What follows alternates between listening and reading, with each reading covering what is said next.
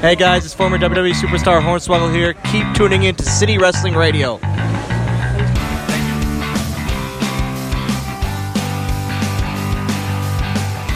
What's going on, everyone? This is City Wrestling Radio. This is the Royal Rumble After Party. It's part 2 of the After Party for the weekend. Yes. For Royal Rumble weekend. We just finished part 1, NXT TakeOver After Party. Just got done watching almost 7 hours of wrestling where 30 men and women play The Floor is Hot Lava, amongst many other things. 6 hours and 53 minutes, so... It wasn't the longest, though. It wasn't the longest. What is the longest, I think it was WrestleMania 30-something. That's a very you cast a very huge net in that. Well, you know what? That's what we do at City Wrestling Radio. We cast the biggest net so we catch more. You know what I mean? I think you were missing the point of that expression, but I'll follow through you. But guys, follow you with it. But guys, I'm your host, Corey Smith, live and in the Diamond Studio. Like I said, this is the Royal Rumble after party. I'm Corey Smith. This is my co-host, Michael Vergara. How are you? You're good today, right? Yeah, better. I actually am feeling a lot better.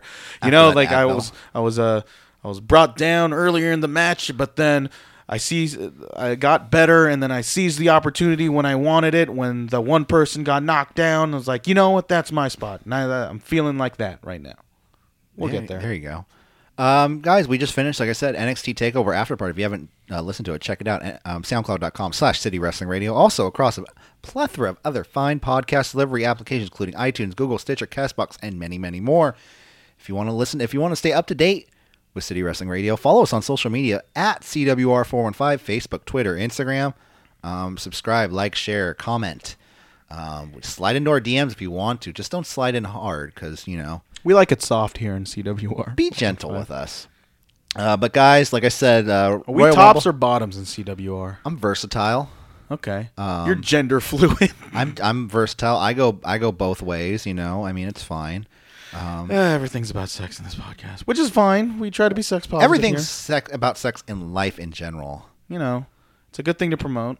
You know, just like Royal Rumble. I mean, it was all about sex. It's the most... Wrestling in general is just a very sexual thing when you think about it. Just a bunch of dudes or women in their underwears touching each other. And then you have, like, creepy fans sliding in your DMs. Or you get creepy fan fiction saying, like, hey, I think Dean Ambrose should get together with... Seth Rollins. Yeah, I mean... It's out there, man. Like, you even get some... Finn Balor. Oh, I'm sure Finn Balor fan fiction is just crazy. Yeah. Erotic fan fiction. Where it's him and the demon...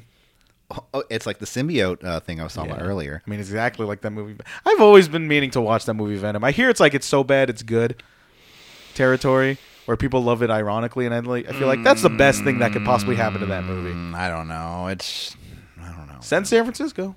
Well, I mean, it's probably filmed in Vancouver, but hey, San Francisco, that's where we live. I did enjoy that there was a Carnage video game that took place in San Francisco when I was a kid. Maximum Carnage? I think so, yeah. Yeah. Or Separation Anxiety. Separation Anxiety. What a weird name for a Spider-Man game. Spider-Man, Separation Anxiety. Play as Aunt May as you lose Peter throughout the day. Where did he go? Oh my God, is he okay? I mean, I've never played Separation Anxiety. I've only heard of it, so I'm kind of believing you on here. Have you ever played a game that gave you a lot of anxiety? Actually, quite recently, Resident Evil 2. Okay. There's a part in that game. I don't want to get too spoilery, but it's a 20-year-old game. So I think I think a third of the way through, they introduce this enemy that just cannot be killed. Is it Nemesis? No, it's the performance Nemesis. His name is Mr. X, and so he Mr. X. And so there's these parts like you can't kill him. He's a constant menace in this game, and you can only hear him through footsteps. I don't get much anxiety much often, but when I hear those footsteps, he is a menace. It's the most terrifying enemy I've probably ever played in a video game. For me, it was that doctor's game that was on the Wii. Doctor? Oh, it was like the surgery game. Yeah. It was a trauma center under the knife. Trauma center, ER. It was like, help! Somebody's come to your middle of the fucking woods, ER. Yeah. Like, I don't know. I'm sure I could figure out plenty of other games, but that's my most recent pick. Resident Evil 2. I highly recommend it. Have you ever played a Resident Evil game? Yeah, I used to play a lot of video games when I was younger, and I played the original Resident Evil 1, 2. I played 3, 4. That's when I started losing interest. You started losing interest in 4 because I feel like a lot of people that revitalized. Well, that's when that's kind of when I just started falling out of video games in general. Well, wasn't that one on the GameCube? Yep. Yeah. Is that why? Because you didn't have a game. Me neither. I didn't have a GameCube. It came out on PS2 eventually, like a year later. Yeah, albeit that's a bit of a downgrade. That's when I was just like playing Grand Theft Auto and smoking a bunch of weed. That's what you do. Yeah, it's pretty much what I do. Anyway, so let's talk about Royal Rumble. I do that too. I watch Royal Rumble. You watch wrestling. You say, didn't you make a claim that you watch over 10 hours of wrestling a week? Well, fucking this week. I mean, you went above and beyond your quota just by this Raw, day alone. SmackDown. Well, no, now I only watch 1 hour of NXT UK, so I watch 2 plus, anyways, 3, 6, 8 plus, yeah. Anyway, yeah, the show was 7 hours fucking long. With the pre-show starting. Pre-show included. Started at like 2 o'clock, I think. When going by the archive, it said 4 hours 53. I'm like, oh, people say it's 7 hours long, but then they include the pre-show, which makes sense. If you went to the show, you got let in at that time. You would be in there. It showed with this audience. It fucking showed that they have experienced more than 7 hours of 7 hours of wrestling. First off, what did you think of the set? I was a little bit disappointed about it because there wasn't much of a distinguish. They just threw a crowd in there. They added some rafters, but then that was it. I honestly feel like it was their way. They had some AR alternate AR stuff. I honestly feel they were just trying to save money, especially with no WrestleMania sign and then no Titantron. But you also have to. They were just saving money. Oh, I kind of did like the and probably a lot of money. I actually kind of did like the curved entrance though. Where I like that. Turn. That's made it a little bit distinct. But then I think that's where they drew the line in there. I think they made it up with a ton of like tacky AR, which. It works. It works, and it doesn't for me sometimes. I hate it. The Asuka mask thing, I remember really liking. I really like the New Day's Mob Psycho entrances. Like each New Day member had their own personalized graphic. AR, which I thought was really nice. But then there was some where it wasn't very necessary. I think the Miz had one. I don't remember. Becky Lynch's wasn't that great because it was just like the man. It's hit or miss for me. I know a lot of people hate it, but when done well, I see no problem with it. Yeah, the stage I wasn't a big fan of. They had them set up to come out of the dugout because they're at a baseball stadium, which is it was a dugout. Yeah, but you think it was covered well enough for people to not know where? No. People knew. Yeah, exactly. it looked like a dugout to me, dude. Yeah. I mean, and if you were sitting right above, because there were people sitting right behind it, they can probably look down to see who's coming up next. Yeah. Oh my God, it's Jeff Jarrett. Yeah. Oh. We'll get there. But I took a poll this weekend because that's my new thing. I take polls on Twitter. Take that poll, all right. Just to ask about what people thought about the stage. 14% of fans say it was weird. 23% said it was dog doo-doo. 27% loved it, but winning with 36% said it could be better. That is the City general opinion. That's the City Wrestling Radio universe for you. So let's get started off with our first match. It was a fucking weird match, man. So Razor and Scott Dawson of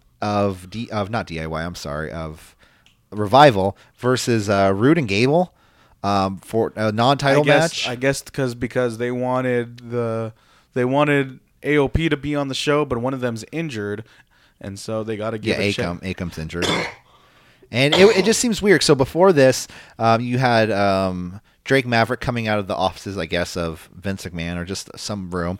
And he was just like, I set up a match for later because I am the GM of 205 Live. That's great and all, but I'm also the manager of AOP, and I set up a match with Scott Dawson and Razor versus Rude and Gable because they could eventually win number one contenderships for their teams. I guess that was weird. I don't know.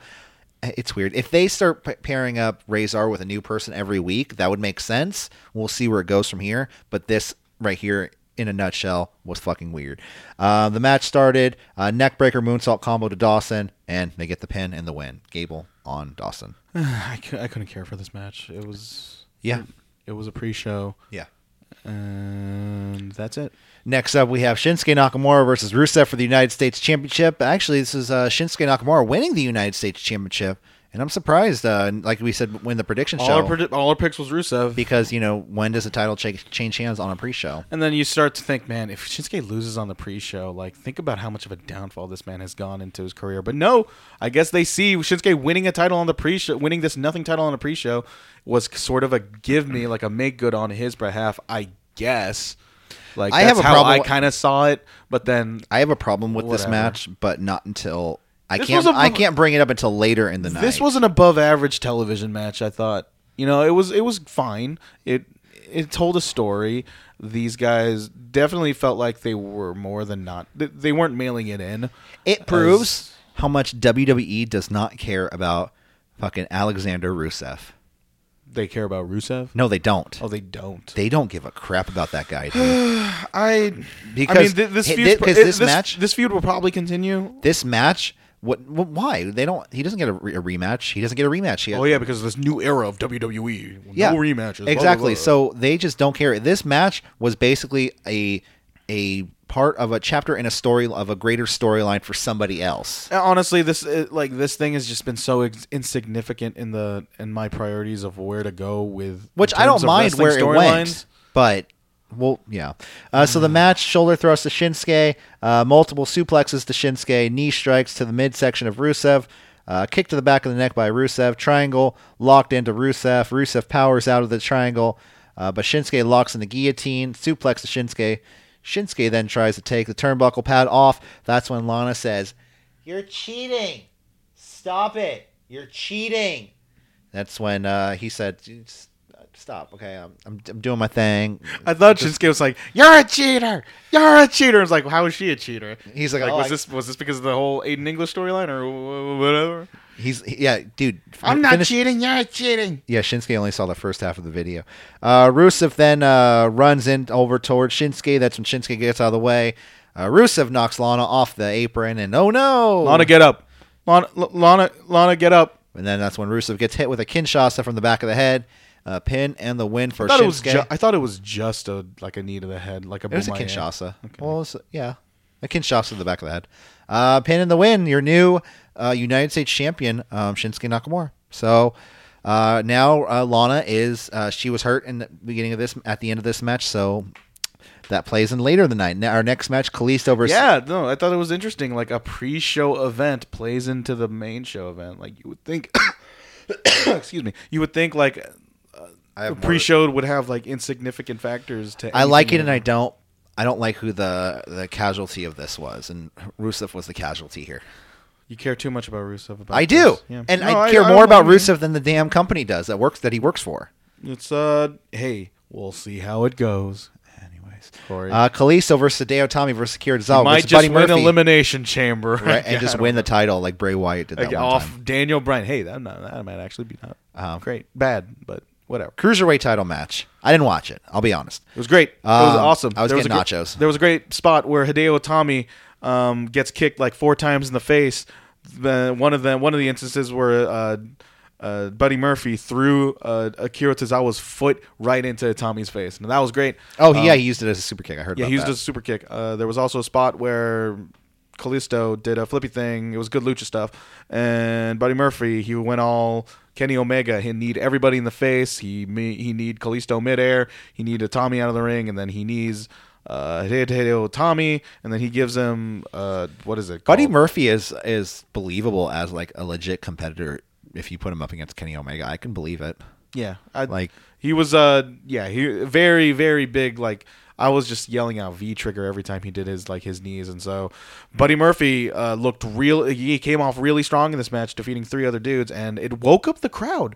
It was an awesome match. Part of me felt like this should have been on the main show as like an in between for the women's match. But what else you don't want to make this? You don't want to make this show much longer. What are you gonna put on the pre-show? What are you gonna switch it out with? The Shane. I know it's a Shane McMahon match, but I would. Yeah, that's not gonna definitely happen. put that. That ain't gonna happen. Sorry, Shane's not gonna go to the pre-show. Yeah. It's Shane McMahon. He's like, But it was a great match, and that ended the pre-show. Yeah. It's cruiser, but it's still a cruiserweight match. It's not gonna like change the perception of 205 Live in general. But it was a good match nonetheless, which is kind of just everything about that division in a nutshell. It goes into our main card. Asuka versus Becky Lynch to start the match. It was good. It was telegraphed. Like this placement, telegraphed. Yeah, so it was headlocks between the two to start the match. Strikes back and forth. Kicks to the head of Becky Lynch. Becky then battles back and strikes into a shoulder tackle. A hip attack to Becky. That's when Becky hits a big boot to Asuka on the apron. Asuka hits Becky with a series of strikes to the outside. A Beck exploder to Asuka into the barricade. Becky working the left arm of Asuka. That's when Asuka then gets caught up in the ropes when she goes for another hip attack. Because when she does the hip attack, sometimes she'll kind of stay on the ropes when she misses. But that's when Becky starts laying into her. You're shaking your head. No. Oh, okay. Becky starts laying into Asuka with a series of strikes while in the ropes. An Asuka lock to Becky while in the ropes, which was really, really cool. Okay. I showed I'll just say this: it's for the Raw review for the next day, but I just showed Corey a GIF of what's going on. What was that? Anyways, let's not. I'm sorry to distract you. Asuka locked to Becky while in the middle of the ropes. That was really cool, but she can only hold on for 5 seconds. Yeah. And then Becky Lynch locks in to disarm her in between the ropes too. So she can, like I said, only hold on for 5 seconds. Eventually, they start switching off their finishers. Becky locks in, or first Asuka locks in. Asuka does the disarm her to Becky Lynch, which didn't look that great. But I'll also say Becky Lynch's Asuka lock didn't look that great. It's kind of hard to make the disarmer not look great. It's just a Fujiwara armbar. That's true. Asuka does a neck breaker to Becky, but then it looked like it hurt them both pretty equally. A super Beck exploder to Asuka. The two women trading submission maneuvers, like I said. Disarmer to Asuka. Modified Asuka lock to Becky. Submission. Because that modified Asuka lock, that's what I would call it, right? It was kind of like Asuka lock. It was a bridge. There was a bridge. It kind of looked like a cattle mutilation. Yeah, it was. Is that an actual move? Is that an actual move? Yeah, that's Austin Aries' move. That's Bryan Danielson's move. Oh, that is Austin Aries' move. Right. And I thought that I've never. It gave a really good exclamation mark for Asuka's move. Like yeah, she has her Asuka lock, but she also has this, and when she does this, it's over. It's like Kurt Angle's ankle lock, where he just goes down.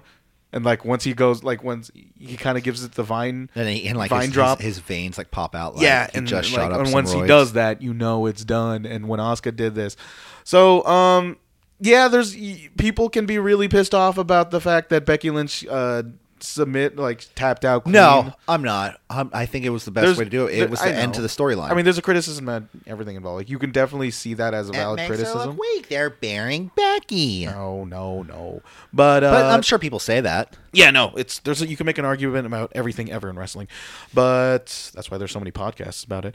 But I thought Becky losing more or less telegraphed.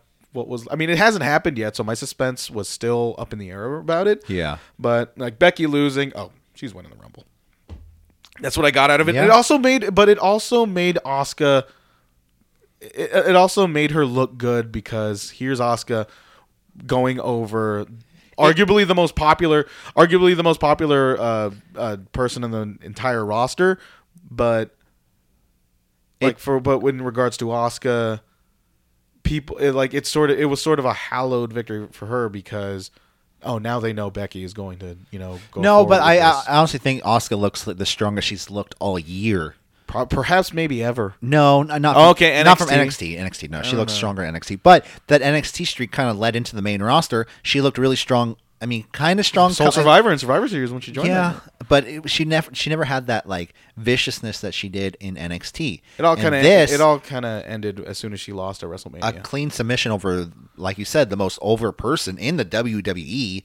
But what to me propels her to a new level of stardom. But to me, that really just shows that. I mean, Asuka's not going to main event WrestleMania. She's going to be the head of the SmackDown's women's division, which is great for her. Yeah. But she's not going to reach. There's a certain level that Asuka isn't going to be. No, but there isn't a level that it's not going to be the same level as Becky's reaching with Asuka. You know what I'm saying? No. Because they got big plans for Becky, but for Asuka's going to have her spot. It's definitely not main event material. Not yet. No, not yet. But I think that's why I think the victory for Asuka, while it made her look strong, it rings a little bit hollow knowing what's happening. I think her working next with who do you think she'll work with next? Because I personally believe it should be Charlotte. You can do that rematch, and you could. What's up with that side? You think it's just too redundant? Ronda, Charlotte, and Becky at Mania. Title. I really believe that if you're going to main event, I don't like the main event of the show. But then I'm a purist when it comes to I just want singles match. I want if you want to make this a bigger deal, just make it between two individuals. No cop out with triple threats or fatal four-ways where you got to cram people into it. If you want to make this more important, make a star out of a singular individual. Yeah, and knowing and allegedly knowing what Ronda's plans are post Mania. Leave her body alone. Leave her body alone. And knowing the heat between Ronda and Dave Meltzer. No, Ronda and Becky, how that stemmed. We were teased of that in the Survivor Series, but then We got it taken away. That makes us want it even more. And if you want, and put that on WrestleMania, I bet you as soon as that bell rings, the stare down between Becky and Ronda will likely rival Hogan and Rock in Toronto. It's a hot take right there, but that is a WrestleMania feud. And if you just shoehorn Charlotte and Asuka or anybody else there, it will lessen that. Yeah, I mean, I can see what you mean by that, but yeah. I consider myself a purist in that kind of regard in wrestling. It's just one-on-one, mano y mano, womano y womano. I am and all this stuff. Absolutely unpure. I'm tainted wrestling fan. That's the opposite of pure, right? Be tainted. Yeah, I'm a tainted wrestling fan. So I want to actually have a Royal Rumble match for that women's title with that. I'm kidding. You're gonna have Charlotte Flair enter at number 3. Next She's up, gonna win, and it's gonna be with a tear on my eye. This is the greatest moment of my life. Next up are Shane McMahon and The Miz versus The Bar for the SmackDown Live. I almost said Women's Tag Team Championships. The SmackDown Live Tag Team Championships. I'm sorry to interrupt, but I'm looking at the score for this Warriors Pacers game. Good Lord. You know what? They're ahead by like 30 points. Shane and Sheamus start the match off with Spear to Sheamus out of the gate. The Bar isolates Miz until Shane jumps in and stops the beatdown because, Shane's a better wrestler than The Miz is because he's a McMahon. Damn it. The Bar then take the table Best in the world, dude. Come on. Take the table out as part of try to put Miz on through the table, through the Razor's Edge. Not take the table out, I'm sorry, but on the announcer's table. Shane then teases going through the table spot. Sheamus saves Cesaro. Splash to Sheamus on the outside by Shane. 10 beats of bearing to The Miz. That's when, he locks him in the ropes and beats him down. Sheamus does. Bar isolating Miz again. Hot tag to Shane. Tornado DDT to Sheamus. I was really surprised on Shane McMahon's wrestling abilities in this match, though, I will say. How long have you been watching Shane McMahon matches? He doesn't wrestle like this. He always wrestles like this. Tornado DDT, shooting star press. Oh yeah. How long ago has he wrestled like this? Like for about 20 years. No, not since his return. That dude is young always Shane, that dude young is, Shane, yeah. That dude is always known for he has like these he always has these MMA BJ okay, I'll say this. He added that BJJ MMA background in his repertoire and the vast knowledge that is Shane McMahon's wrestling mind. Like that is new, but then this has always been Shane McMahon's style, just leaping off very tall things and crashing and burning. No, that I agree with. But okay, so just the what was the tornado DDT, for example. Yeah, I haven't seen Shane. And I don't want to make tornado DDT. I don't want to make this sound like, and I don't want this conversation to make it sound like Shane McMahon is this super agile elite athlete, because everything that guy does, besides everything that does involve him jumping out of something, he fucking sucks, dude. I mean, the strikes, the hapless attempts of those. I mean, I will give it to him. He did survive a fucking helicopter crash. Was it a helicopter crash? Yeah. Okay. Anyways, then. Then that excuses everything. Absolutely. He's a McMahon. Damn it. Shane then sets up both members of the Bar into the corner. Shane caught midair by Cesaro with a European uppercut. Or no, caught with the Cesaro swing. I'm sorry. Which went on for a very long time. I think it was 20 swings. Yeah. Which I feel like after this, Shane was a little dizzy afterwards for a while. I mean, he looked a lot dizzy after a lot of things. Because then he tries to apply a triangle to Cesaro, and it does not look good. I'm not a wrestler, but man, it looked. You think you could do it better? No, not do it better. Just didn't look that great to me. Assisted white noise to Shane McMahon, followed by a kick out. The Bar set up for a bro kick to Shane. That's when Miz comes in and pushes Cesaro out of the way. He gets hit with the bro kick. Skull crushing finale to Cesaro. Shooting star press by Shane McMahon to Cesaro, or to Sheamus, I'm sorry. And he gets the pin and the win. Your new SmackDown Live Tag Team Champions, the best tag team in the world, Miz, or was it? That would be great. Miz and Mac. That's what Shane's jersey said. Miz and Mac. Oh, that's cute. I actually thought that was kind of cute.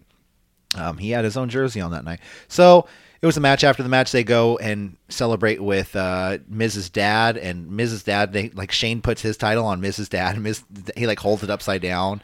And oh my God, fans, stop cheering for Michael over there. Okay, you got to tell your bandwagoners to calm down. Stop breaking into the studio. I know, I can't contain him. Yeah, it was just weird afterwards. So apparently Shane McMahon's dream has come true. Oh my God, the fucking face Shane McMahon was making when Miz was lifting him up as he was on the ground after pinning. He He looked like he was damn near choking on his own vomit or something. He's like, he looked damn near dead. It's like when Kevin Owens and Sami Zayn attacked him that one time. Yeah. Yeah, like I said, after the match, they were posing with Mrs. Dad. Mrs. Dad holds the title belt like upside down, and Shane like has to like. Something about Mrs. Dad, dude. I don't believe the fucking storyline they're telling me. Mrs. Dad looks so fucking nice. He looks so like he would be like, oh, you want a soda and you want me to tell you a story? You want to go get some steak? It's a very nice Cleveland accent you have there. You know.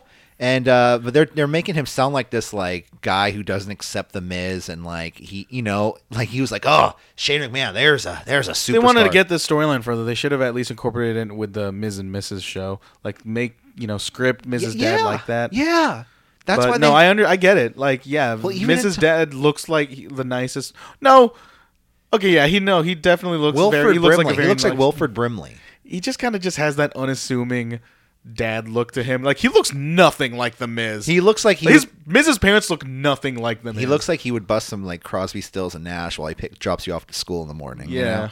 While smoking like a. There's just something very. He used to smoke. He looks like he used to smoke. He's cigarettes. very unassuming. He's very harmless. He looks like the guy. He probably voted for Trump, but he looks very harmless. Yeah, but like you talk to the guy every time you're at the supermarket and you see him, you're like, oh, hey, Ted. Yeah, he's like somebody who you always see.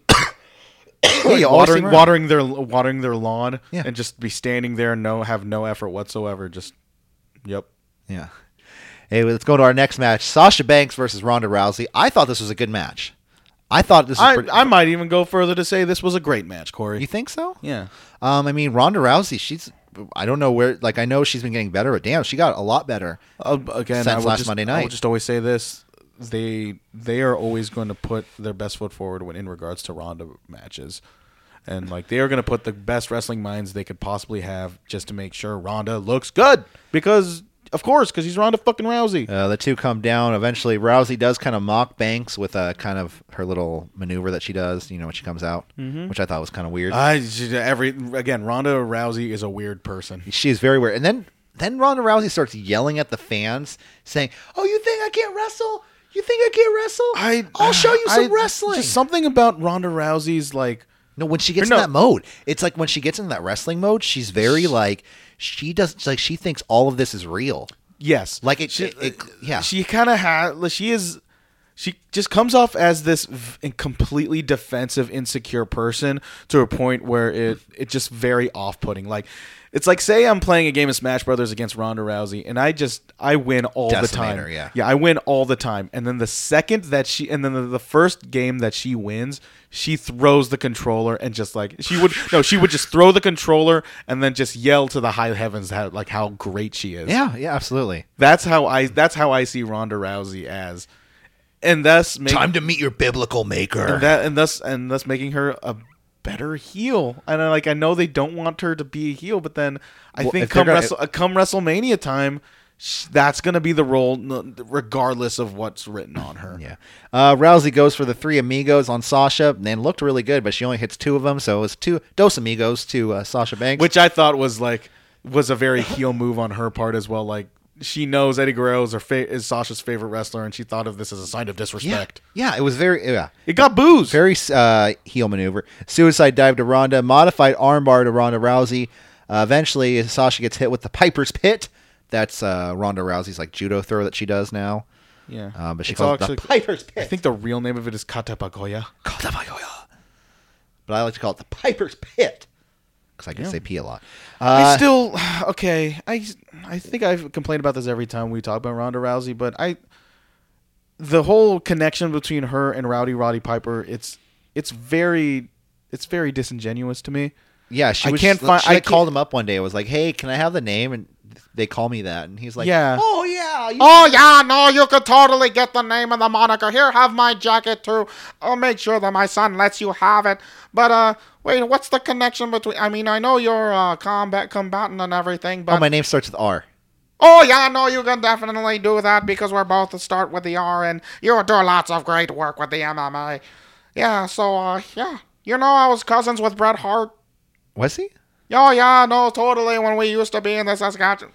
Yeah. Anyways, no. So it's a very weird thing. I know what you mean. Roddy Piper is a very weird individual. Maybe that's the connection. Ronda Rousey's very weird, and Roddy Piper is very weird. Dude, I love Rowdy. Looking back at all of this stuff. Rest in peace. R.I.P. Baby. 3 arm drag takedown to Sasha Banks. Suicide dive to Ronda. Eventually get an armbar to Sasha, but it's on the outside. Sasha does tap, but like I said, it's on the outside. And like, is this like Ronda's first time she's ever fucking watched wrestling? She's like, she tapped. Ronda, you're on the outside, dude. Like, she's like Cameron from Total. Remember Cameron of the Funkadactyls, where she got her opponent, like she was laying on her front. Like she was laying on, and then she goes up to the ref and it's just like, count it, and then the commentary's like, well, first of all, Cameron, she has to be on her back to do that. I'm like, that is a shining example of just a fundamental misunderstanding of of your job. Yeah. And so I don't know. I personally never noticed it. I was probably zoning in and out of it. As much as I think this match is great, there were just moments of pause for me. Jumping knee strike to Sasha Banks, followed by a kick out. Banks statement to Ronda, but not locked in all the way. Sasha's trying to lock it in. She's actually using part of her wrist tape to apply the Banks statement. Yeah, which should be a call for disqualification. It was no. They said they considered it an illegal move, and they told her to stop it. Oh, they did start counting it though. Yeah, which it should have been it kind of makes sense if you if you just put it on the same level of grabbing onto the rope. But here's the thing: what I instantly thought of as soon as Sasha Banks started using her equipment, I just thought, Ciampa. Man, if I'm Bianca Belair, I should start strangling people with my hair. Like, I'm surprised she has never used that. Like, she's like, I know. Baszler? There's a certain portion of her hair. If you do it on the tail end, like if she doesn't near the top of it, I know that'll probably hurt. But if she just gets the tail end of it and then like starts like strangling people like by the why hasn't she done that? I mean, maybe she's done that. Maybe I haven't seen it. Regal needs to pull her aside. Say, Belair, you need to put your hair up. I know that it makes you distinct and gives you an offensive edge, but I know you watched UPN when you were a child, and you watched whatever that show was with the martial artists and the ninjas and the WMAC Masters was WMACM Masters. If we talk about it, it'll eventually be a review show that we have to do. So then we have, like I said, never said show and tell is bounded by wrestling events. We never did. Gut wrench slam to Sasha Banks, followed by another Piper's Pit. That's when Rousey gets the pin and the win over Sasha. After the match, Ronda does. She picks up Sasha, shakes her hand, and Sasha looks like she's just like trying to get the F out of there, man. Like honestly, like on a personal level, like because this whole after match segment seemed very weird. I didn't seem like Sasha was too into it. No, I felt like this was they never properly rehearsed it. Because they never understood like the trucking of the segment. Sasha didn't know where to go to get her 4 horsewomen thing up. They kind of just called it off the cuff. Like, she was okay, like, let's do this, but hold on, we don't know how the stage is set up, so because we might as well just do it off the stage. Because like she was walking out, but then she walked back stopped. back. Yeah. So Ronda Rousey like goes and picks up Sasha, opens the ropes for her. She walks away. Rousey's just. Yeah, go on. What's up? Sorry to interrupt, but then like one interesting note about this finish, they made it a point that this is Rousey's first pinfall win. Oh, so so in a way, it sort of protected Sasha Banks as somebody who hasn't submitted or hasn't been able to put herself in a position to submit. Okay, yeah. So like there was a bit of a shine on Sasha Banks at this point, but at the end of this match, I thought this was the best Sasha Banks has looked in a while, in a very long time. Like maybe since her matches with Charlotte or even to go as early as the Bayley matches. Like this reinvigorated Sasha Banks in a way where I kind of don't want her in the tag title picture. I mean, I know she definitely will be with Bayley, but man. And she looked, Sasha Banks looked gorgeous. So after this, Ronda tries to go for a handshake. That's when Sasha walks back, and Sasha holds up the 4 horsewomen sign. Yeah. And okay, that can't happen. Like that aside, so if they're setting up for the 4 horsewomen versus 4 horsewomen, because even after on Twitter, I think Ronda took to Twitter and said that was very disrespectful that she did that because we are the 4 horsewomen. We're the 4 horsewomen. You're not the 4 horsewomen. I'm not projecting. You're projecting. Yeah. Exactly. So does that mean that Jessamyn Duke and Marina Shafir they're not ready. Are going to be in the Elimination Chamber match for No. You honestly believe that? Definitely because then they can cause Bayley and Sasha to lose. I see Triple H just like no. they're not ready. They're gonna have to be at 6 months. I don't care. It's my business. Vince, you have to understand. I'll show you some. I know you don't watch NXT, but and then look Vince, at Shafir. Then Vince just squeezes down on Triple H's nuts, and he says, "Nope, this is Ugh. gonna happen." Okay, sorry, boss. Sorry. I'm just saying, if they're gonna set it up, that's probably the best way they can do it next. No, Shafir and Duke.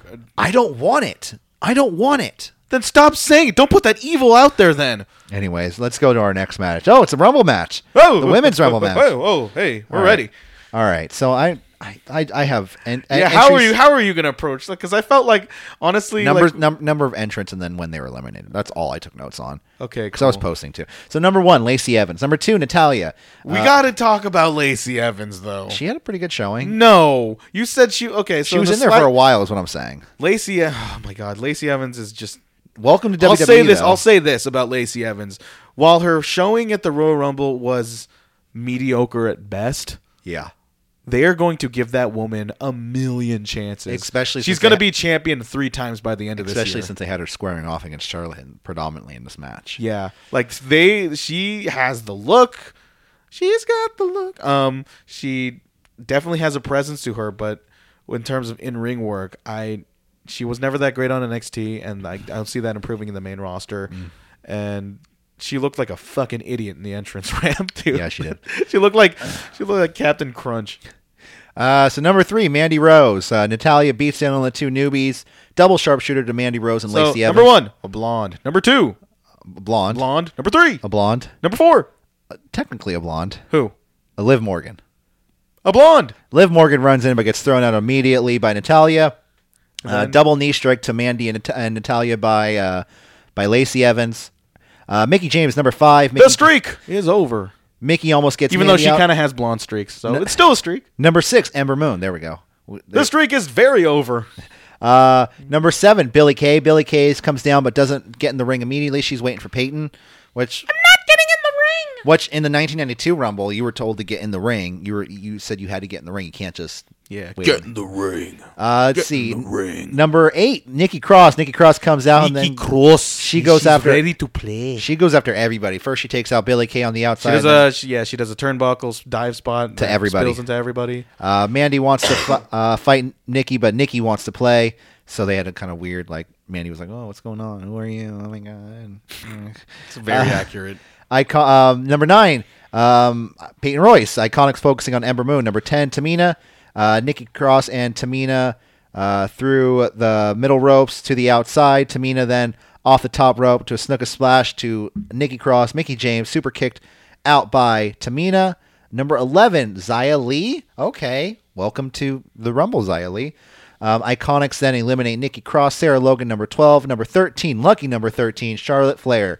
Lacey Evans. I honestly, as soon as Charlotte Flair went out, came in, that's when the quality of the Rumble match picked up because this was a rough stretch, dude.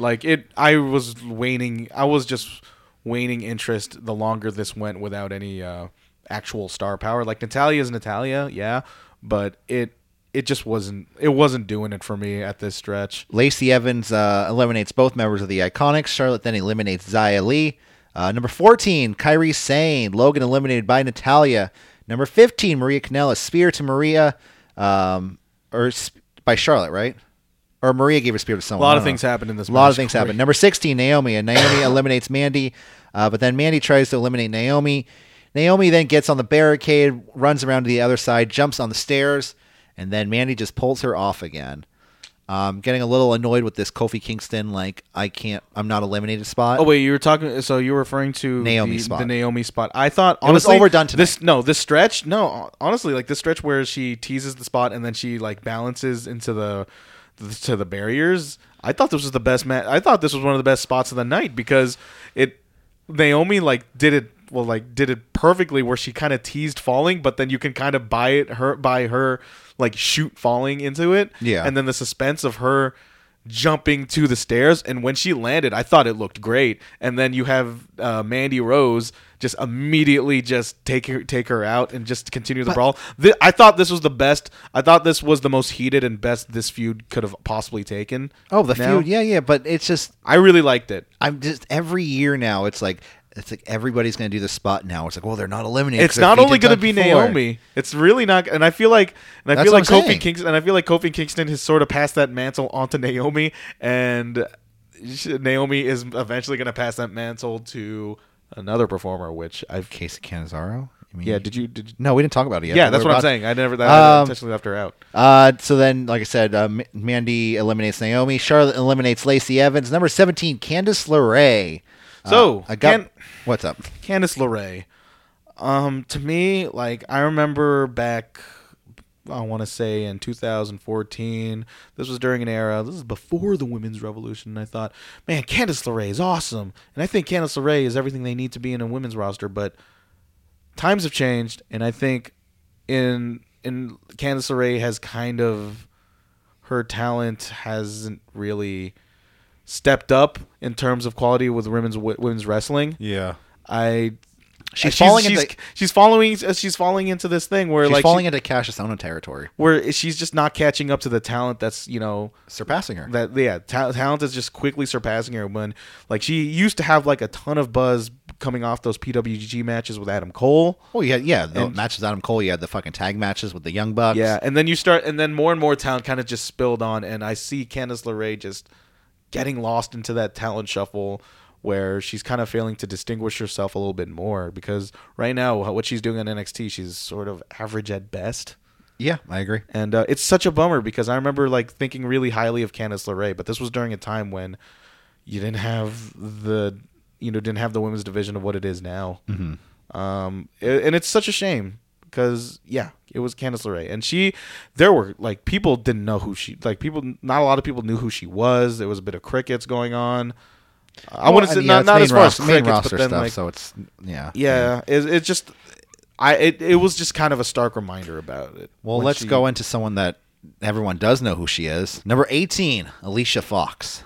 Oh, her that. So what was up with Alicia? Did she have a few drinks before the show? Her gimmick is being on crack. You see, like, I've heard rumors of not crack, but alcohol. No, she kind of gives off the 38 and Fillmore vibe to me. Okay, I feel it. You know what I mean, right? Yeah. She's a little crazy. Once you reach that certain part in the bus line where you get she's a little wacky, little wackadoodle. She comes out. I just don't. Alicia Fox. Yeah, Maria tries to set up an alliance with her and kind of succeeds for a moment, but then they start arguing over a hat. So, number 19, Casey Cantanzaro. American Ninja, and they name drop Ninja Warrior. Yeah.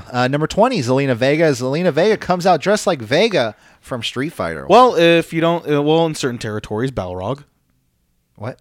So Corey, in America, in the Street Fighter 2 franchise in America, they named Vega, but then if you go play the game in Japan, they called Vega Balrog. Wait, wasn't somebody else named Balrog? And Bison was Balrog, and Bison was Vega. Oh, really? Yeah, because Bison rhymes with Tyson. And Vega is the name of Bison. Yeah. And Balrog is Vega. So, that's weird. Yeah. But I'm American. It's a regional thing. Freedom isn't free. I'm American. Right now in Freedom Land, the name is Vega. Zelina Vega comes out dressed like Vega from Street Fighter, but she comes out and then that's when she kind of just goes right into the ring, right? I thought she goes like she wrestles for a bit. She wrestles for a bit, and it's like, fuck this. Yeah, number 21, Ruby Riott. She comes out with the rest of the Riot Squad. The non-jobber Riot. They came off really strong. Well, they start beating down on everyone, taking them out through the middle rope. LeRae eliminated by Ruby Riott. Dana Brooke, number 22. Kairi Sane eliminated by Ruby Riott. Oh my god! And then literally right after Kairi Sane's eliminated, Io Shirai. Io Shirai, whatever, dude. What? It's so disrespectful. No, it's not. Yes, it is. How many times you don't care about the proper pronunciation of her name?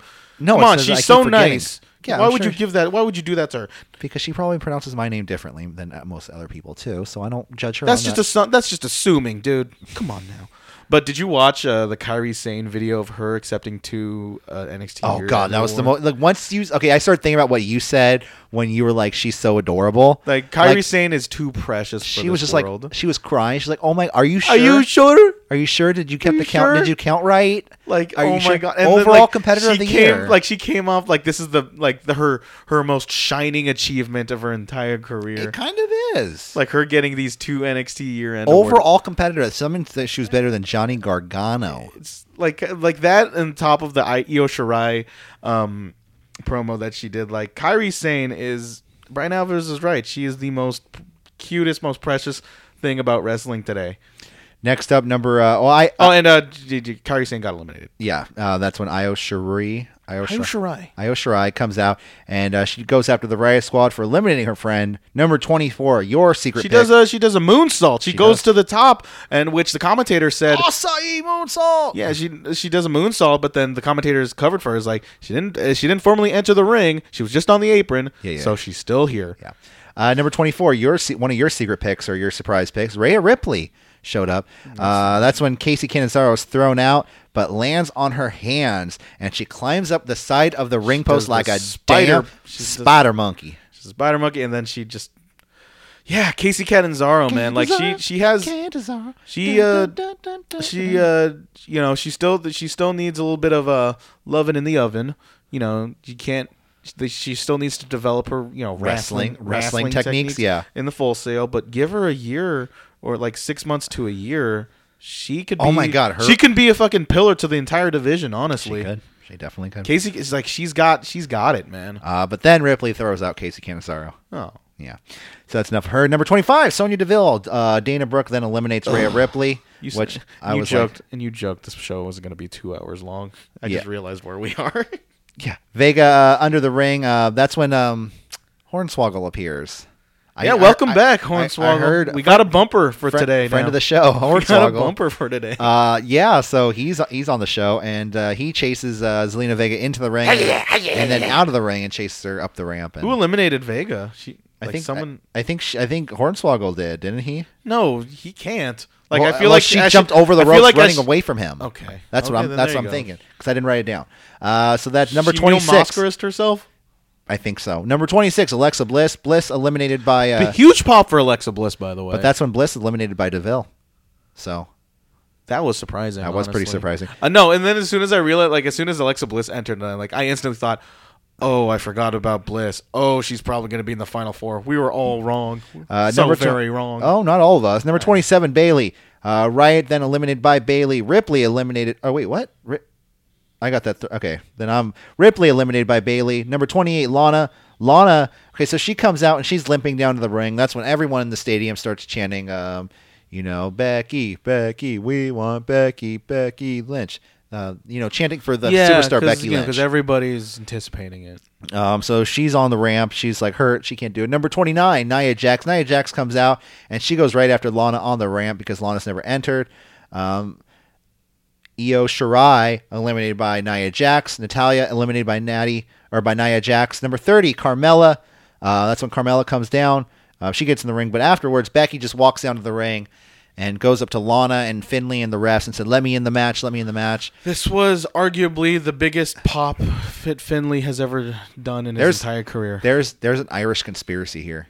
There's a big Irish conspiracy. Because of the Hornswoggle, his son Hornswoggle. So Hornswoggle, yeah. You know what? I didn't even think about that. Hornswoggle chases Vega away. Finlay let her in the match. Balor's parents were front row. People were just like super... Well, if there was an Irish conspiracy, then Finn Balor should have fucking done his part. But, everyone was anticipating Fit Finlay to point at the ring, and as soon as he does, easily the biggest pop he has ever gotten in his entire career. Then her music hits. She runs down to the ring. So badass, bad lass. I can't say number 31, but the original number 28, Becky Lynch. She comes down to the ring. Ember Moon eliminated by. I messed up my notes. A lot of shit was happening. Eliminated by Alexa Bliss. Buckle bomb to Alexa by Bayley. Bliss eliminated by Carmella, and that's what happened. Surprising. It was by Carmella and Bayley. Yeah. Then Carmella eliminated by Charlotte. Bayley came off super strong in this Rumble, which I thought was great. Bayley tries to sneak up on Charlotte, though. But we have the final four now. Nia Jax, Becky, Charlotte, and Bayley. Can we just say what our final fours were? Well, mine was Carmella, Ember, Becky, and Charlotte. Mine was 4 horsewomen. Yours was 4 horsewomen. Which, this is my Jose's final 4 right here for the match. He was completely right. Completely right. That's when Bayley eliminated Wall on the shoulders of Nia Jax. What was his? Okay, so what were the final 4? It was Nia Jax, Becky Lynch, Charlotte Flair, and Bayley. That's crazy, man. Give Jose that a medal. Give him a balloon for that. But while there was a boot to Nia Jax, Bayley falls off the shoulders of Nia, falls to the outside. Multiple boots to Nia by Charlotte. Nia then eliminated by Becky while she was on the outside. Nia attacks Becky on the outside. That's when Charlotte starts laughing. On the outside. So that's when Charlotte's in the inside of the ring laughing. 2 Trailer Park Girls, go on. Charlotte then goes after the knee of Becky Lynch. Becky then gets back into the ring, throws Charlotte over the top rope, but not to the floor. The two are fighting on the edge. Charlotte working the leg. That's when Becky eventually throws out Charlotte, your winner of the 2019 Women's Royal Rumble, the man, Becky fucking Lynch. It was the finish people wanted, people expected it, and what they got, and it came off very strong, and it's just let that be a lesson. Sometimes like a WWE kind of goes out of their way to subvert expectations and try to go things their way, but they went with the popular opinion, and this was poppy opinion, and this was yes, and then this was the finish to go by. Becky Lynch is the right person to go with going forward, and I thought this was. The second half, the last 10 to 15 minutes, 20 minutes, was the thing to care about in this. But overall, minutes long. That it was way too long. The Rumble match, was very long. Way too fucking long. It was very long. To the point people felt it, especially the next match coming into to the point where the last match, the men's Rumble match, felt like it was very rushed. That first stretch was rough. That's why I don't want to go as far as to say this match was great. I think there was 2-minute intervals too for entrances as opposed to they 90 gave seconds. Lacey Evans too much when she clearly couldn't be an anchor to this. No. I mean, it was wise for them to put Natalya in the second so she can really direct traffic, which that was probably her role. She was probably directing traffic the entire match. Yeah, she was probably doing the Chris Jericho role, where that's what he's known calling for, all the spots for everyone, kind of calling all the spots and all that stuff. So. Yeah, I don't want to go as far as to say this was a great. She's going to also be a trainer one day too. Yeah, of course. And so, that's why I don't want to go as far as to say this was a great Royal Rumble, but it was definitely the inferior of the two. It was fun because the first stretch was rough, but then it was the right call, it was the right finish. It was very well done. Charlotte came off as one of the best in the business. Mm-hmm. In fact, on the level of a Becky Lynch, she looked awesome. Well, yeah, she should keep the black lipstick. Yeah, she's been doing it for a while. It firmly but then this firmly cemented Charlotte Flair as of the apex of this division, and which leads me to think I was coming away with this hell, man, I wouldn't be mad if Charlotte won this. I really wouldn't. She's that awesome to me. If Becky Lynch loses, I would have been disappointed that Becky. It would have been very disappointing. But then I would just I would just chalk it up and say well, at least it was Charlotte. Yeah. So that's how much she was really great in that match. But Becky Lynch was the proper winner, and everybody loved it. They gave her a lot of time to celebrate too. So, there was you could see Becky Lynch holding back tears because this is a key moment. And like I said, not just her career but her life. I was saying, Finn Balor's parents were sitting ringside. Apparently, they went crazy when Becky won because once you. Try to go dig up that Becoming the Demon documentary. It is so much a Becky Lynch documentary than it is a Finn Balor documentary. Is that the WWE one? Yeah, it's the WWE one, Making the Demon, where there was a moment in her life where she didn't want to be a wrestler, and the reason then Finn Balor was a flight attendant. She went to clown college. She was a clown. Yeah. There was a bunch of things, and then she was a recovering alcoholic. I want a story. I really do want a full-fledged story about Becky Lynch, because there is, when that gets told, it is going to be bar none the best. Fighting with My Family 2, the Becky Lynch story. Honestly, I feel like it's better than Fighting with My Family, because the whole. You want to talk about Fighting with My, because that just comes off as super fake. We haven't seen it. We don't know. I just don't. I am not excited about that at all. I'm not looking forward to that. We'll talk about it later. You can talk. You and Jose can talk about it, because I have no. We will. Let's move on to the next match. AJ Styles versus Daniel Becky Bryan. Lynch. What more else can be? She's the man. She's the man. She's the man. She's a man. You're a man. Man. Have you ever seen Orgasmo? No. Know that song. AJ Styles, I think it's from South Park, right? It was in the credits of South Park too. AJ Styles versus Daniel Bryan for the WWE Championship. Locks back and forth to start the match. Deep arm drag. This was a death spot. I'm sorry. That's just right off the bat. Oh, yeah. Very unfortunate for these two. It wasn't that. I didn't feel like it was that. This great was a a match. 25-minute match. I did like the ending of the match. I think Lesnar and Finn should have been at this spot. Did hindsight, did 2020. AJ break his nose? I don't know. He looked like he was bleeding from No his one nose. cared. So Bryan punching the nose of AJ Styles, a series of pins followed by a dragon screw to Daniel Bryan, running kick to AJ, dragon suplex to AJ. AJ teases a Styles clash off the top rope, but you know what? It's WWE, and that's never ever going to happen. Bryan then holds up his knees for a springboard 450. LaBelle lock to AJ while Daniel Bryan focusing on the broken nose of AJ Styles. Not the yes kick, but the biodegradable kicks to AJ Styles. Stomps to AJ, but Bryan's leg is hurt and can only do 2 or 3. Brainbuster to Bryan. Kick out. Out comes Eric Rowan. Eric Rowan walks the ringside in his just street gear. Wearing a Charlie Manson shirt. So it wasn't a Charlie Manson shirt. What was it? It was Andre the Giant? I think it was a Frank Zappa shirt. Sure, why not? He comes out. He so there was a was there a Styles? No, it was a Brainbuster. It was a Styles clash. I mean, yeah, there was a Brainbuster. A Styles clash to Daniel Bryan. That's when Eric Rowan comes in and hits the Iron Claw choke slam to AJ Styles, which I do like that move. I will say that. It's like a choke slam, but a claw over the face. But they're giving it to Eric Rowan. It's what did he have before? Like a fucking leg kick, like a sweet, like a twirl kick. Yeah, exactly. A ballerina twirl. Exactly. Yeah, Imagine him with a tutu on with that. Ooh, sexy. He is like a hairy daddy. Can I say? Anyways, he helps Daniel Bryan win, and Daniel Bryan retains the title. Daniel Bryan, he's a very entertaining individual. Everything he touches is gold, but even he himself couldn't save this match. This was death. Like it wasn't a horrible match. It was a very Bad technically spot. skilled, great, but it was just the fans were just too exhausted. I do not blame the fans one bit for being deaf about it. Oh yeah, for being silent about it because it was a long show. They were too exhausted. I was fucking exhausted at this They point. did not have the energy. No one has the energy to go through this match, this 25-minute match after a 70-minute Royal Rumble match. But Daniel Bryan, being the god of wrestling he is, did you see his post-match promo? That was No. a WWE.com No. exclusive. He says that, and I'm only paraphrasing, that the crowd watched in stunned silence as I was proving myself right as I decimated AJ Styles by myself. Nice. I fight for this planet. AJ Styles fights for a simple round of applause, and he didn't get that. And that alone made me the winner tonight. And Nice. I just like love is not a strong enough word to describe my affection for this man. So, what do you think of Eric Rowan in this spot? Will Luke Harper be involved? It's I trust Daniel Bryan enough for them to be. He looks natural. This could be his straight edge society. Honestly, What does somebody call it? The Straight Veg Society? I heard someone say online. wow. That's a great. But I Put do. it in there. Eric Rowan looks super natural in this role. He was wearing He looks so natural wearing that flannel, dude. That's what I'm saying. They need to keep that look. They They do. look great. They He look looked great. They look with that. great. And I think bet about you what- it's easily the most comfortable they could. Like it's like I bet you they'll feel really comfortable wearing it because He's it's like, just shit, a I don't have to natural get changed? Yeah, I don't have to get changed. Like I could just dress in street clothes and all this stuff. Better than that freaking prison onesie.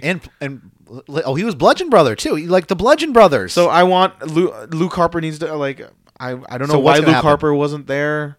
He needs to be there. Well, if they're planning a comeback and they're still going to be a tag team, then they're going to eventually over the next coming weeks. Eric Rowan is banned from ringside for a Daniel Bryan match. Oh my god! Because I Eric do Rowan's think not like there. Luke Harper's there. I think they want to move because I think they don't want Daniel Bryan going over as cleanly as he has been. Do you so think he's just Bray gonna be- Wyatt shows up in a hoodie and be like, "Hey man, Dude, I got my don't- dreadlocks." I don't think Bray Wyatt. I think it'd be I think it would be one too many if you put Bray Wyatt in there. I do too, but they do have a past together, and I think Daniel Bryan likes working with those three so guys. he's going to be the guy who just like reinvigorates Bray Wyatt.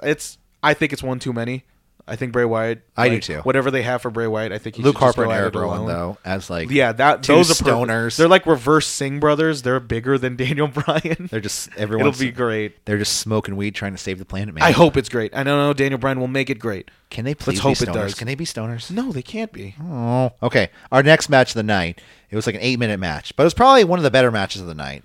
It was everything it needed it to be. I really enjoyed it, even though it was a burial for me. No, it and wasn't. my love for It Finn was Balor. No, it wasn't. It wasn't a definitely not. burial. It was my love for Finn Balor. In terms of offense, it was 80-20 Lesnar and Finn. Finn honestly. takes it 60-40. Oh, so Finn Balor versus Brock Lesnar. Finn takes it to Brock. Brock Lesnar's body with Finn Balor's head. Oh, God. Just like not It's just literally the same proportion wise. Drop kicks to Brock Lesnar. Brock catches him and then gives Balor a huge belly to belly to the outside of the ring. Balor then pushes Brock back into the announcer's table twice, focusing on the stomach of Brock because apparently, diverticulosis. He had that. Lotus. It's two different diseases. Diverticulitis. It's two different ones. We don't know the exactly disease he which. got is diverticulitis. Come on. Well, I mean, until I see the official medical report, it's alleged. You're looking at him. That's when he's focusing on the belly, pushing him into the announcer's table. Belly to belly to Balor, sling blade to Brock. Lesnar working on the hurt ribs of Balor. Balor reversed an F5. Three planches actually to Brock Lesnar. Basement dropkick to Brock. Coup de grace to Brock. But then Brock reminded us of something. He has a fucking Kimura lock. And we all forgot about that goddamn Kimura lock. That dang Kimura lock. He locked it into Finn Balor, and I was like, oh, god damn it, I forgot about that. I forgot about that. That's the ace up his sleeve. And he locks in the Kimura lock to Finn Balor, and Finn Balor taps out. Great match. Everything it needed to be. Some might say this should have gone on after the Rumble match, but they gave Finn a lot with so little. He looked great, and the post-match beatdown where Brock Lesnar repeatedly That was suplexed. ridiculous. I thought that looked great because Nope. No. Hear me out here. Where as Finn Balor did so much damage to Brock Lesnar that it pissed Brock Lesnar. Well, that's off. what the commentator was trying to get off. I know. I thought it came off. I thought that it came off well. I just thought it was proper. like, well, here's your. I'm kicking you out of the Universal scene now. No, go back to the Intercontinental. He made him scene. angry, and I feel like, not many things make Brock angry, but then this cut through him. Like whenever you just insult somebody so bad, they just go like when you're debating somebody and they don't bring up points about the debate anymore. They just personally insult you. That's what it kind of came off as with Brock. Like he had nothing left, so he's just gonna go the easy way and just go. Yeah. Go. Let's go into our next match tonight, which is the main event, the Men's Royal Rumble. 30 men go in, only one man comes out. Mm-hmm. Well, 30 people, I guess, go into the ring, and one man comes out. 29 men, actually. 30 people. Yeah. Anyways, so we started the match off with Elias number 1. So, this show's running super long, and what do we do to make it even longer? Throw Elias out there and have him sing a song. Extensively, man. Jesus Christ. They could have cut this segment. Cut this freaking segment. They wanted Jeff Jarrett. They wanted to find a way to put Jeff Jarrett in. They wanted a legend. They got one. Well, legend. Slap nuts himself. Jeff Jarrett comes down. Ain't I great? Ain't I great? So out comes Jeff Jarrett, number 2. Elias and Jeff Jarrett tease a duet, but then Elias punches him right in the face. I really didn't like this because what you said earlier, this was coming off a very long show. The timing of it wasn't great. I don't think this is something you should start off with a Royal Rumble. That was not the attire to put Jeff Jarrett in either. I mean, that's him and WWE. What do you want him to dress up as he was in 2001? Yep. I mean, as much as I want Slapnuts shirts to go back on sale, you can get one on Pro Wrestling Tees. You know that, right? They're on there. Is it really? Yep. It's on his store. Yeah. Okay, then never mind. Yeah. Elias then punches him in the face. Jeff Jarrett gets a little bit of offense in, but then Elias eliminates JJ with a guitar. Jarrett, in and out. Number 3, Shinsuke Nakamura. Elias makes old school to new school, and by walking on the ropes, kind of like The Undertaker does, but then he walks all the way to the other side of the ropes and does the arm drag off the top rope. So he walks from one side to another. It's pretty fucking impressive, dude. Shinsuke Nakamura. Number 4, Kurt Angle. So, Kurt Angle. They're thus missing the opportunity. It was very unfortunate that Jeff Jarrett was eliminated this early because you could have gotten the first interaction between Jeff Jarrett and Kurt Angle since probably back in the TNA days. Yeah. And it would have been kind of awkward considering the fact that Jeff Jarrett is currently married to Karen Angle, Yeah. Kurt Angle's ex-wife. You think Karen Angle's backstage? I mean, she could be. She could have been backstage, and then Kurt Angle was like, "Hey, how you doing? Hey, how's everything? How is everything? I mean, I bet you everything's amicable by now. I mean, Yeah. the fucking they had an angle in TNA where Karen Angle was involved. Let's Kurt Angle. Okay, what happened to Kurt Angle? I will say this: my battery's on 8%, so let's go through the match. Let's go through the match somewhat fast. I know, but Kurt Angle, he comes in, he gets some offense in, but then after that comes in Big E, and he's peeking the fucking mics like no other. Did you hear that? I thought that was like a subtle shot at me. No. Big E was peeking the mics, dude. Yeah. It was bad. He comes out. Shinsuke Nakamura then eliminates Kurt Angle, kind of in a throwaway segment. They could have, like you said, they could have stretched it out a little bit, and it would have been great. Number 6, Johnny Gargano, Johnny Wrestling, making his WWE debut. So, I mean, that was the greatest, like I said before, the greatest NXT performer ever. And I really like this Royal Rumble match because it had more NXT call-ups and legends. Honestly, this and the Women's Rumble match, I think that's my main takeaway with this. It was stacked. It's fresh. As much as the first stretch of the Women's Rumble match was, I mean, how rough that was. Yeah. This one in particular showcased like new and natural talent that will be with us for years. Like there was less of a reliance on legends. Like, yeah, you got Kurt Angle, yeah, you got Jeff Jarrett, but then that was really the only two. Yeah. Like going down this list, there was just absolute. I feel like this was the most quality this Rumble match has in years. Yeah, it was definitely it was very front. It was very loaded. It was really good, and I really enjoyed it. But it was I felt like it could have used some more legends. Yeah, no, I think like I do feel I sort of get what you're going with, but then when it kind of deteriorates the quality of the Rumble match itself. Like I want to say there was like 4 or 5 instances where I'm like, I like every single person inside this ring. Like this is really cool. Yeah, no, it was. I think it's mostly contingent on the fact that WWE has signed every quality indie talent under the goddamn sun. It would have been nice to see Ricochet in there, but what am I going to do? Yeah, he's tailor-made for this match. Jinder Mahal at number 7, but Jinder eliminated by Johnny Gargano right when he comes in. Number 8, Samoa Joe. Samoa Joe comes out and eliminates Big E kind of right off the bat. I thought Joe looked great. Which is kind of a throwaway match because I feel like Big E could have went to the very end and it would have been really cool. Really cool spot. Yeah. Especially after that one segment with Daniel Bryan and Big E a couple weeks back. Number 9, Kurt Hawkins. Number 10, Seth Rollins. Seth Rollins comes out, eliminates Elias, his big brother. Number 11, Titus O'Neil. Titus comes out and he runs out to the ring. He doesn't fall. He doesn't trip, but he sees Kurt Hawkins hiding under the ring because, Kurt Hawkins, is Zelina Vega. Hornswoggle's not there anymore. He's fine. Yeah. But that's when Titus goes after him. But then Hawkins eliminates Titus O'Neil, and he celebrates like he won the damn thing. Kurt Hawkins eliminated by Samoa Joe. Number 12, Kofi Kingston. Number 13, Mustafa Ali. But I like how I didn't know if this was a mistake, but Michael Cole accidentally called him Muhammad Ali for a split second. He said Mustafa Ali. I mean, it's similarly sounding. I'll give him the benefit of the doubt. His trunks last night were inspired by Muhammad Ali's black and white trunks. He was probably like just, you know what he should have done? That's why I think he did it on purpose. You know what he should have done? What should he have do? He should have fucking brought out the City Wrestling Radio. He should have fucking brought the City Wrestling Radio tights. He probably would have won. He probably would have fucking won. He was the last. What? He was the last at least like top 7, he 5. Was thrown out by one of the fucking finalists or one of the fucking top 5. I mean, come on. Anyways, Mustafa Ali, you're listening to this. I know you are because you got those fucking City Wrestling Radio types. Just for us. We saw it. Yeah, so I like doing this voice. You now. probably. I'm just saying you this as a well wisher, as your best friend. Best friends over here. We're family, like family. If you wore those City Wrestling Radio tights, you would have won the Royal Rumble. You would have fucking won. Let's move on to our next number. You looked great, by the way, though, Mustafa Ali. You looked fucking like $1 million. That dude, they gave him a lot, like surprisingly. They did. I was like Mustafa Ali is still in this. This is crazy. I thought he outlasted Drew McIntyre. But I thought he was going to make it to the Final Four. But we'll get there. I thought he was going to make it to the Final Four. Kurt Hawkins eliminated by Samoa Joe. Number 12, Kofi Kingston. Oh, like I said, Kofi Kingston, Ali, Shinsuke Nakamura eliminated by Mustafa Ali. They are setting up for that United States title picture.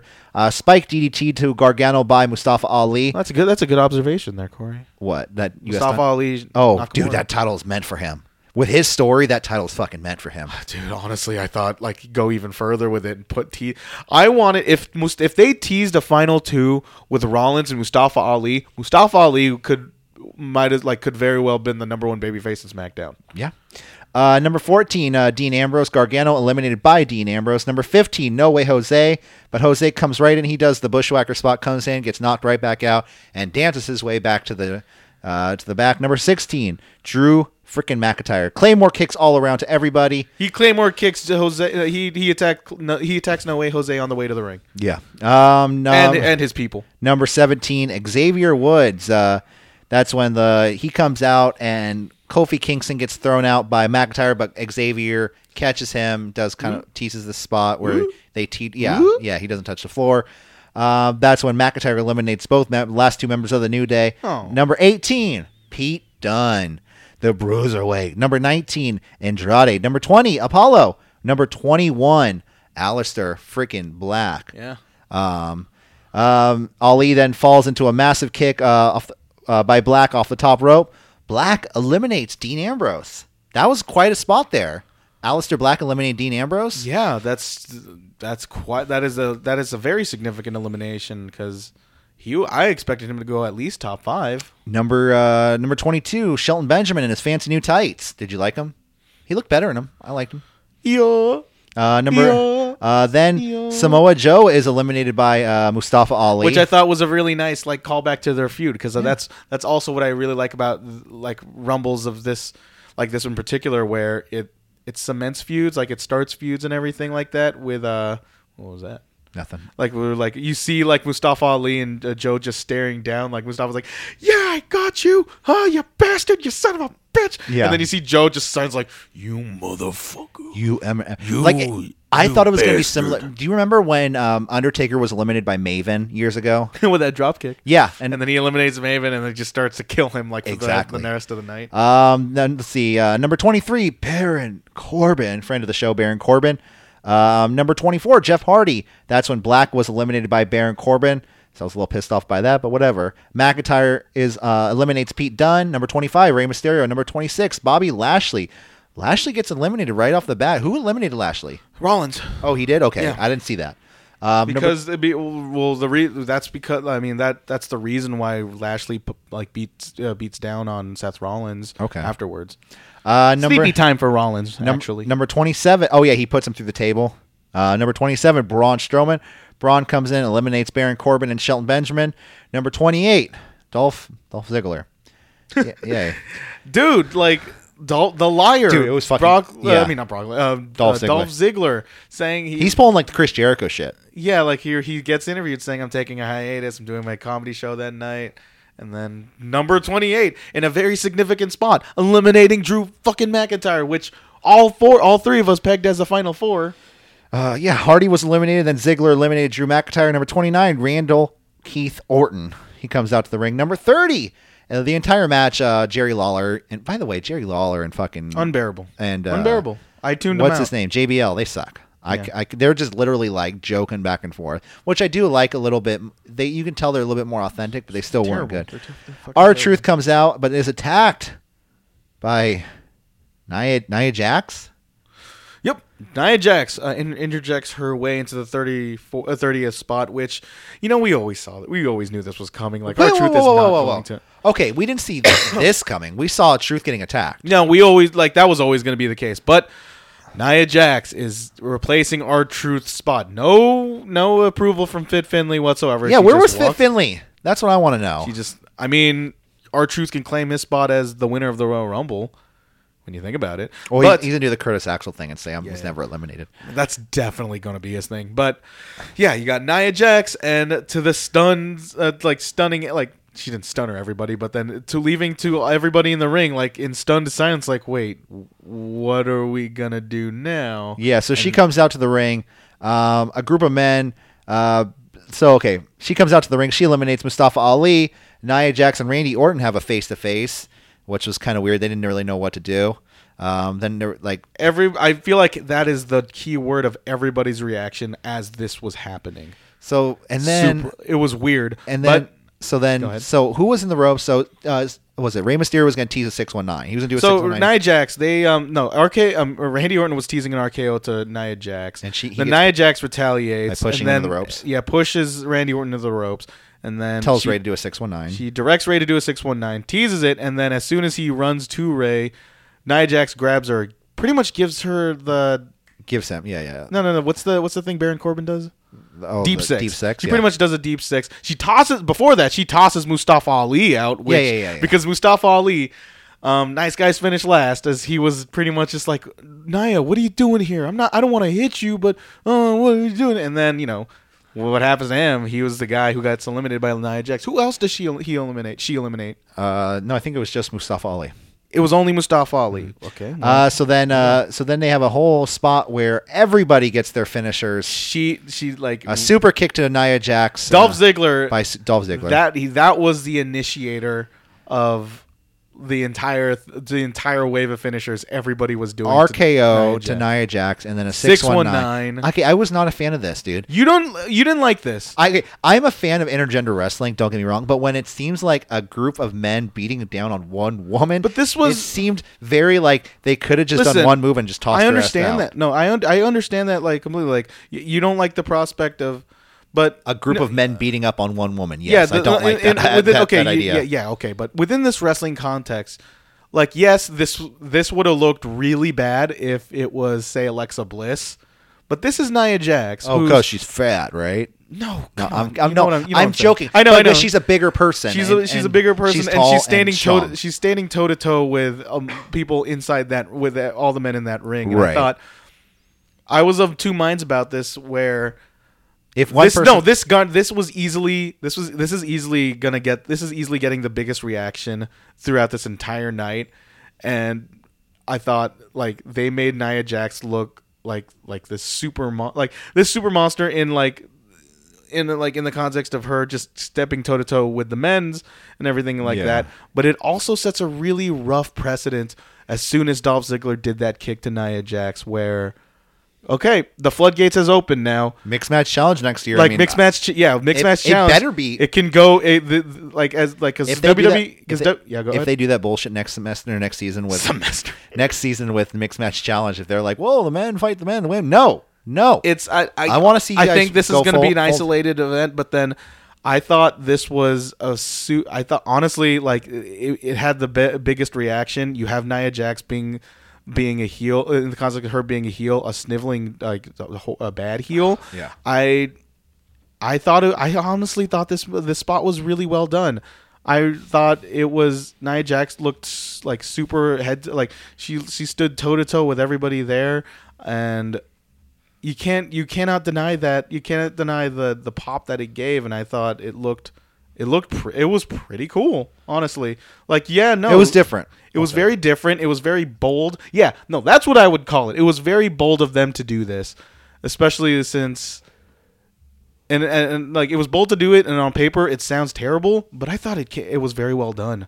Honestly, my immediate reaction was like, "This is so weird," but then when I just the more I think about it, it's like, man, it was very well done. I liked it a lot. Yeah, it came off hard to me. But okay, so Rey Mysterio eliminates Nia Jax, Andrade eliminates Randy Orton, Ziggler, Braun, Rollins. Rey Mysterio eliminates Nia Jax. Right. How? By putting her over the top rope. Okay. All right. Yeah. I'll try not to think about it. Ziggler, Braun, Rollins, Andrade, final four. Super kick to Braun Strowman, double knees to Braun. Frog splash to Braun by Rollins. Andrade is then eliminated by Braun. Ziggler eliminated by Rollins. You have your final two, Rollins and Braun Strowman. So, big man, medium-sized man. You will, if you in the Royal Rumble spot or in any over-the-top over-the-top rope challenge thing, they will always do the Chris Benoit Big Show spot where the medium-sized man does the guillotine just to put the big man over the top rope. They did that. They did that, and they fought out to the outside, but then eventually there was the super kick followed by the stomp to the outside. I thought as soon, because I am just so conditioned, every time a medium-sized Mang runs into the big Mang. I love how you say Mang. Mang. Hey, Mang. You just always anticipate the big Mang to counter that running spot, but no. Seth Rollins does the curb stomp to Big Show, Braun Strowman on the apron. He's the new fucking century Big Show. And on the apron, and Braun Strowman tumbles, and you got Seth Rollins. Is your 2019 Royal Rumble winner. Same as Becky Lynch. This was the finish fans were expecting. The fans wanted it. They didn't want to go out of the way to subvert expectations or like have Seth Rollins get his title win, get his win on another pay-per-view or anything. Yeah. That title's going to look good on him too, that Universal Championship. This was the expected finish, and people. I don't want to say the crowd popped for us because they were clearly fucking exhausted. Yeah, they were like we got to go home. Yeah. Yes. Oh no. Yeah. No. This is good. Oh, what time is it? Even the announcers during this last Rumble match. I mean, like when Elias is coming out and singing, like I think Corey Graves was like, "Dude, come on, it's like a 6.5 hour." He said, "Like I've been doing this for 4 nights because Corey Graves is doing this entire show." When you think about it, Jesus Christ, Corey Graves like my paycheck's twice. Honestly, I feel like that's why they added on the commentators to alleviate the work for Corey Graves. It makes sense because he was talking all night. Because we've only been doing this for about 3 hours, 2.5 hours tonight. And if we had to do this for 3 more times, we would be so exhausted. We'd be skeletons on a computer chair. There's no way to be like, Mamma Mia! Yeah. Anyway, so I mean, Royal Rumble. Seth Rollins won. It would be great to see him with the Universal title. But I also thought about it. Looking at my Twitter timeline, man. Well, let's not spoil anything. But I will say this: him versus Daniel Bryan would be one hell of a fucking match. Yeah, it would also be like third at best. What do you mean third at best? Third in the card at best. Why? Seth? Oh, well, it's not main event. Becky's main eventing Mania this year, so that's just because you know why? They kept saying last night the winner of the Women's Rumble will main event WrestleMania, and then they said Seth Rollins won a shot at the Universal Champion. So we'll see what happens. I am giving a snapshot, a GIF of what's going on Raw right now. Listen, to Corey. Slap Nuts. Sorry, I just spoiled that one. Slap Nuts is there tonight. Why aren't we watching Raw right now, Corey? I'm willing to stay here and watch Raw right now. Just on. Oh my god! All right, let's get out of here. Royal Rumble, fucking long, exhausting, much like this podcast. And you what else is there to say? You know, what's next? Elimination Chamber. What do you mean next? Like next pay-per-view? The next pay-per-view? Yeah. Next special? Yes. I'm not sure.